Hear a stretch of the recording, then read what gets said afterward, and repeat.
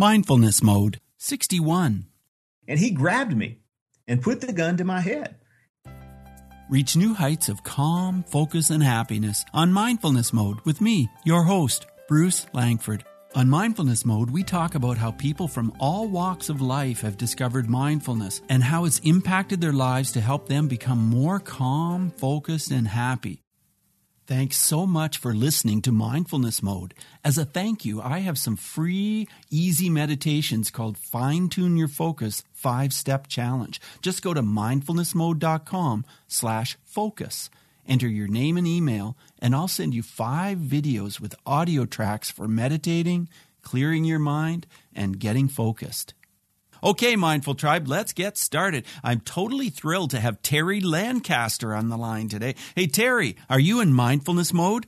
I'm here. I'm ready, willing, and able. Fully present, Bruce. Let's do this. Okay, let's do it. Terry Lancaster is an entrepreneur, speaker, and author of the best-selling book, Better, Self-Help for the Rest of Us. Through his business, Instant Events, Terry focuses his energy specifically on automotive advertising and has concentrated on this segment of the market for over 20 years. Terry meditates and practices mindfulness as a way to stay focused in his life. Through his speaking and writing, Terry helps his followers understand how to achieve their dreams through manageable goals and achievable steps. He helps people build better lives using 2 simple strategies: habit and focus. So, Terry, what's going on in your life right now that's most exciting for you? Well, Bruce, the most exciting thing for me is we released the book in December, Better Self-Help for the Rest of Us. It came out in December, became an overnight #1 bestseller.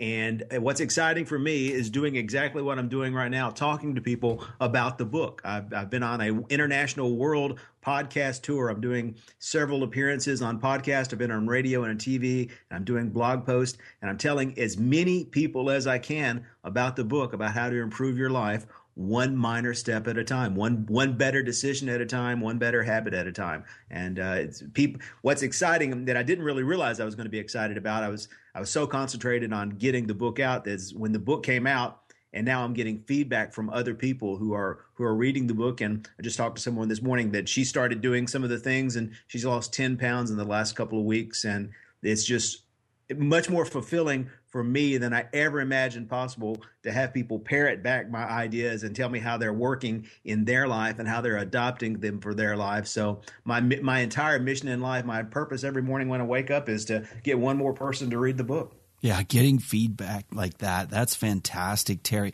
So, Terry, let's talk about mindfulness. You meditate. I know you do, and there's a whole chapter in your book about it. Let's talk about your meditation practice. What does it look like in your life? Well, in a perfect world, I mean, I meditate every day. That's one of the things that is on my daily to-do list every day is to meditate. But it's nothing complicated. I don't have any incense. I don't have a flower rug. I don't have a magic carpet that I have to sit on or anything. What I really enjoy, I live in Nashville, Tennessee, and about 8 months out of the year, I can walk outside with a cup of coffee, sit on my desk in the glorious sunshine, and just breathe for about 10 minutes. Right now, it's 26 degrees outside in Nashville and raining, and I don't want to go outside and sit on my desk, so I have to sit on my couch. But I will. I'll sit on my couch and just take a couple of deep breaths. And I have a couple little affirmations that I run through in my head of my I am moments, things that I am. I am energetic. I am enthusiastic. I am excited. I'm powerful. I'm present. And I run through those for a few minutes, and then I just breathe and concentrate on my breaths. And I don't like to use apps and various devices because I think sometimes they can make things more complicated than we need them to be. So I used to, set timers and work with my cell phone and do some other things. But these days, I sit down and I breathe 100 times. I breathe in through my nose, out through my mouth, and that's 1. And I just do it nice and slow, and then I open my eyes and get back to the world. So you're obviously very focused on your work, and you started writing this book. How did you manage to get so focused that you accomplished the book, and how did mindfulness play a role? Well, mindfulness plays a role, and I think in everything we do. I tell everyone that I didn't write the book. The book wrote me. I've got a degree in journalism, but I've been writing radio commercials for car dealers for the last 25, 30 years. And so I've never written much more than 90 words at a time. 90 words is 30 seconds. That's how long it takes. So the idea of writing a 50,000 word book was just overwhelming for me. And so it never even entered into my imagination that this was something I was going to do. It wasn't really an objective, but I wanted to write about it. I felt like the act of writing on this a lot of these topics that I was working on focused my mind. So I started sitting down and writing blog posts. I wrote the blog post 500 words at a time. And a lot of the key that comes into that is focus. I use a thing for focus called the Pomodoro technique, where you focus on one thing for 25 minutes. And it's amazing what you're going to get accomplished if you will just eliminate all the distractions, turn off the buzzers and the beeps on your phone, and turn down all the notifications on your screen, and lock the doors, and just do one thing for 25 minutes. So in 25 minutes, I can write a 500-word blog post. And I did this for a couple of years, and at the end of a couple of years, I had a bunch of 500-word blog posts, and I started looking at them and collating them and organizing them and moving them around, and realized that I could take these and edit them together. And once I had the idea of the main idea of the book is to give up on the pursuit of perfection and start where you are and get better from there. You'll never get where you're going unless you go where you are. But I didn't have that idea to start with. It kind of emerged from these 25-minute sessions that I would do. And once I had those, the book was easy to get together. But that's the whole purpose of the whole thing of the book is being mindful of where you are and giving up on where you aren't. I mean, we all want these huge goals and objectives that occupy our mind all the time, and they run through our mind constantly. I've got to have this. I've got to have that. I need $1 million. I need six-pack abs. I need this thing, that thing, and the other thing. But you can't get this thing, that thing, and the other thing unless you start exactly where you are. And that's where the mindfulness comes in, to be where you are, to appreciate the moment that you have, and do everything in your power to make it better. Yes. Well, Terry, you've spent a lot of time in front of a camera. I've seen some of your commercials. How did mindfulness help you to do this, to get so focused that you could just get in front of that camera and shoot those commercials and get that message out there? Well, mindfulness it comes into play in everything we do. And it's whether you're in front of a camera or whether you're in front of the cashier at the gas station paying the $20 for your gas and buying a Snickers bar. Being mindful is being fully present. And when you're fully present, not only does the world come alive for you, it comes alive for the people around you. If you make every interaction that you have an honest human interaction, whether it's with someone with the gas station or your biggest customer, an honest human interaction, being completely present, completely mindful, completely in the moment, takes that to a completely almost magical level. I mean, if you're mumbling through stuff and rushing through stuff and brushing through and not making eye contact, it's a completely different moment than if you take a moment to be completely with the person that you're talking to. So all I try to do, whether I'm on a camera or sitting in my bedroom talking into a microphone, staring at my wall like this moment right now, I just try to be completely present. And that brings out, that's where the magic is. The magic is now. Yeah, and I really like what you said. Make every interaction an honest human interaction. That's just great. Let's talk about your childhood. Back when you were a kid, do you remember being particularly focused back then? Tell us about your life then and how it relates to mindfulness. I was kind of an odd child. I don't know that I haven't given that much thought. I don't know how that relates to mindfulness. I was very introverted as a child, and I think this might come into play some. I was an introverted child, so everyone assumed I was bashful. They assumed I was shy. I didn't make friends easily. Once I had good friends, I was okay with those. And because I actually was just having a conversation with someone about this morning, because I was so interactive and maybe socially awkward as a child and as a prepubescent, I was the youngest child in my class. I was the shortest child in my class. I was the fat kid. I had glasses. I was a nerd. And so I didn't interact well. So I kind of sunk into my own world.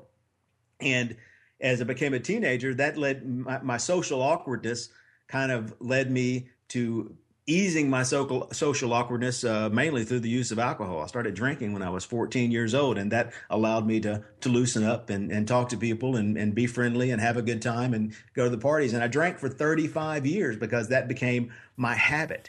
And right. And I think mindfulness now, at the tender age of 50 years old, I've learned that I don't need the social lubrication, the booze to get me there. The thing that gets me there is being fully present. I think being an introvert, we have so much that goes in our head all the time. We have, I don't like to talk about the voices in my head because I'm afraid someone's going to come take me away one of these days. But we all have these voices in our head, and we pay attention to those instead of the world around us. And the point of being mindful is, like I said, it took me until I was almost 50 years old when I learned that I was in charge of the volume button. And when this disc jockey in my head starts running his mouth saying the same things that he's been saying for the last 30 or 40 years and distracting me from the present moment, I can turn the volume down. I'm in charge of my head. I can turn it down and I can focus fully on where I am doing what I'm doing right now. And like I said, I didn't know that in my childhood. I wish I had learned it many, many, many years before. I did. But now that I've got it under control, and not under control, I mean, no one's perfect. Sometimes the guy, he goes off on his tangent in my head, and you have to ride with that until you can, grab the reins and pull him back in. So no one's perfect. And I definitely don't have it completely under control. But I'm glad that I've got it now, and I'm working every day to be more fully present and more fully in charge of what's going on between my ears. Terry, I really find your book funny, and I really find that you've got a great sense of humor. You said, I was a Happy Meal shy of 300 pounds, and I drank too much. And then you use a lot of interesting language, colorful language, and I just found the book very funny. But let's talk about humor. I think that in life, to be really happy, we have to have a sense of humor. What do you think about humor? Well, no one gets out alive, and you have to be funny about it. You have to take everything with a grain of salt, and if you think everything is serious, then you're missing the point. I think, was it John Lennon said a teacher asked him one time that what he wanted to be when he grew up, and he wanted to be happy. And the teacher said, I don't think you understand the point of the exercise. And John Lennon told the teacher, well, I don't think you understand the point of life. We have to be happy, and humor allows us to do that. We talked about my commercials a little while ago. And so in the real world, I produce the biggest, loudest, most obnoxious car dealer commercials in the history of big, loud, obnoxious car dealer commercials.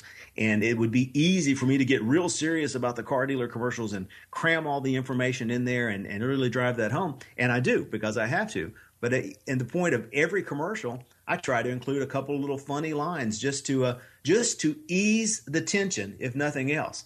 Just throw a quick line in there that's it's a little disarming to make people laugh in the middle of this serious car dealer commercial where you're trying to talk them out of $30,000 to come buy a new car. And life is like that. If you can be humorous, it's a little bit disarming for people, and it eases the tension, and it allows people, I think, to drop their personas, because we're all acting to some extent or another. And if laughing makes you stop acting for a little bit and become fully present, where you can't act and laugh at the same time. It takes you where you are and just brings everything again to a human level. Yeah, it really does. And you used humor in the video to promote your book as well. I really liked that. That was really funny. Yeah. Well, I do speeches as well, and that's what everyone tells me, that the speeches are funny. And I try not to take myself too seriously. I tell everyone I don't know all the answers, because I don't even know all the questions. I'm not trying to be George Clooney. I'm barely George Costanza. I can only be me. Well, and you right on the front cover of your book, and you put a photo of your bare chest on the book. My wife thought that was really funny. You talk about eating in the book, and you say, eat a vegetable. You remember what they look like, right? Yeah, they're usually by the front door of the supermarket. So what have you got to say about food and eating and mindfulness? How can we do a better job of eating? Well, I think being mindful is one of the keys, especially toward. I was, like I said, I was a Happy Meal shy of 300 pounds, and a lot of that is because, one, I didn't eat real food, and I wasn't mindful of the food that I ate. It's easy to grab a tub of Haagen-Dazs and sit down in front of the TV and watch the latest episode of Seinfeld or a marathon of Seinfeld and eat the whole tub, because we're not mindful. We're programming this stuff, and we're putting it in our mouth one after the other, and we're not mindful of what we're doing. And if you stop what you're doing and eat, then you become full. And if you're mindful while you're eating, and you appreciate what you're putting into your mouth, you realize that you don't need as much. Most of what we eat isn't food. It's prepackaged, easily digestible, nearly edible food-like substances. And we go through life and we're shoving this stuff in our mouth, and we go through the drive-thru at McDonald's and we're shoving it in our mouth while we're talking on our cell phones and we're driving. And we're not mindful of what we're actually trying to do. And the purpose of food isn't to shove something into your mouth. The purpose of food is to provide the nutrition that your body and your mind needs to get you through the day. And if you become mindful of what the purpose of food is and actually eat with that purpose in mind and give up the idea of food as sport and eat and give up the idea or not give up the idea, but recognize that most of what you're eating out of habit, and you can start breaking those habits and eating to fuel the life that you're trying to lead and become mindful of that. You automatically eat less. We eat an amazing amount of food, and as a fat guy, that was one of the habits. I talked about people who are heroin addicts or people who drink or people who smoke. They say, well, I can give up that cold turkey. I can take the needle out of my arm. I never have to smoke another cigarette in life. But we have to eat. How do we get that under control? I have to eat. Well, the fact is we do have to eat, but we don't have to eat anywhere near to the degree that we eat now. We shove 3 meals and 3 snacks a day down our gullet, and most of us are consuming 4,000 calories a day, when nutritionally we don't need anywhere near that much. And if you start breaking it down to just eating for fuel, you automatically become mindful of all the times that you're not eating for fuel. You're eating for entertainment, you're eating for sport, and generally you're eating out of habit. And speaking of sport, you love hockey, I know you're into running as well. Let's talk about hockey and getting ourselves out there and moving. Yeah, the hockey I talk about in the book. There's never a moment in my life than I'm happier than when I'm on the ice playing hockey. Someone once described happiness as the moment that your external reality matches your internal reality, and that's also one of the definitions of flow. When your external reality and your internal reality are completely in jive, and you're not driving past the interstate because you're lost in thought.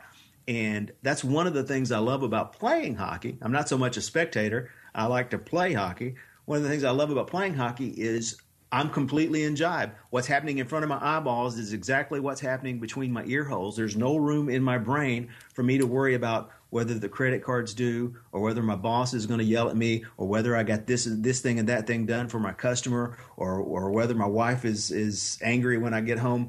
I can only concentrate on chasing this little puck and trying not to get hurt. I'm completely in the moment. And yeah. I described hockey like that 20 years ago before I had any idea what mindfulness or Zen was. Is like someone had asked me, well, why don't you play golf? I said, well, I hate golf because I get out there and I get frustrated, and it's just, it's frustrating, and my mind starts wandering, and I can't, it's just too much, and it doesn't occupy my mind. But hockey completely occupies my mind, and that's totally what I love about it. It makes me completely mindful because there's just no room for me to have any other thoughts. Yeah, hockey is your form of mindfulness. I just love that. Yeah. That's just great, because everybody has their own form of mindfulness, and mine is skiing. I love downhill snow skiing. I just love skiing. But everybody has something, I think, and once you discover it and you really embrace it, it can really make your life amazing. That's for sure. And once you recognize the power of being so fully there, and then learn to take that to other areas of your life. That's what took me so long, but the fact that I went, hey, that's pretty cool. I'm completely here. Let's see if I can be completely here when I'm at work. Let's see if I can be completely here when I'm playing with my kids. Yeah. Yeah. Terry, I've worked in bullying prevention for over a decade, and I've seen how the practice of mindfulness can really make a big difference in the lives of kids and adults who have been bullied. Do you have a story about a bullying situation where mindfulness might have made a difference? Well, I grew up on the wrong side of the river in Nashville, Tennessee. It was East Nashville, and there were gang violence, and and like I said, I was the short, fat kid with glasses. So and plus I had a smart mouth, so I always got myself in trouble. But thinking about this, there was one episode and I've actually always kind of had this power, and I didn't know what it was. I was at a bus stop one morning, and there was a kid there, maybe a couple of years older than me, and then, so I was maybe a freshman in high school, so he's maybe a sophomore or a junior in high school, and he had brought a gun to school. Oh yeah, and so he was brandishing this gun and playing and just being goofy because he was a goofy kid, but he had a gun. Yeah. And he was goofy, and he wasn't a friend of mine, but he was a guy I knew, and he grabbed me and put the gun to my head. Oh, great. And what I did is I just froze. And fortunately, like I said, this is something that's always been in my favor, and I never really knew what it was. I just kind of I was still. And I think if my instinct had been to turn around and punch him or to fight the situation, that could have ended up bad. But instead, what I did is I just I was kind of still because the thought went through my head. Okay, he's not trying to hurt me. He's just showing off. He's just being goofy. I need to let this situation, let the tension ease and step away from it. So I was mindful of that fact for about 15 seconds until he went on to the next thing. And like I said, it was fortunate for me that happened that way, because it could have gone much worse had I not been able to be fully aware of what the situation was and had reacted strongly, which could have easily been a tendency. Yeah, it really could have. Terry, my next questions are part of the multi-mode round. Just short 30-second answers are perfect. Here's the first one. Who is one person who has influenced your mindfulness practice? Well, there's a book by the guy named Daniel Gilbert called Stumbling on Happiness, and that allowed me to recognize mindfulness and what's going on in your head is completely separate. So and that was really what got me going into it, was the book Stumbling on Happiness by Harvard psychology professor Daniel Gilbert. So I have to give him that credit. So how has mindfulness affected your emotions? Well, it's affected my emotions greatly, because my emotions used to run wildly, and I always had a tendency to when I got angry, I never expressed my anger violently, or I wasn't a screamer and yeller, but I could get angry and hold on to it for weeks. And this was a huge detriment to my personal life and my family life and my marriage life, when I'd get angry at my wife and be angry for 3 or 4 weeks to the point where I forgot where I was angry about.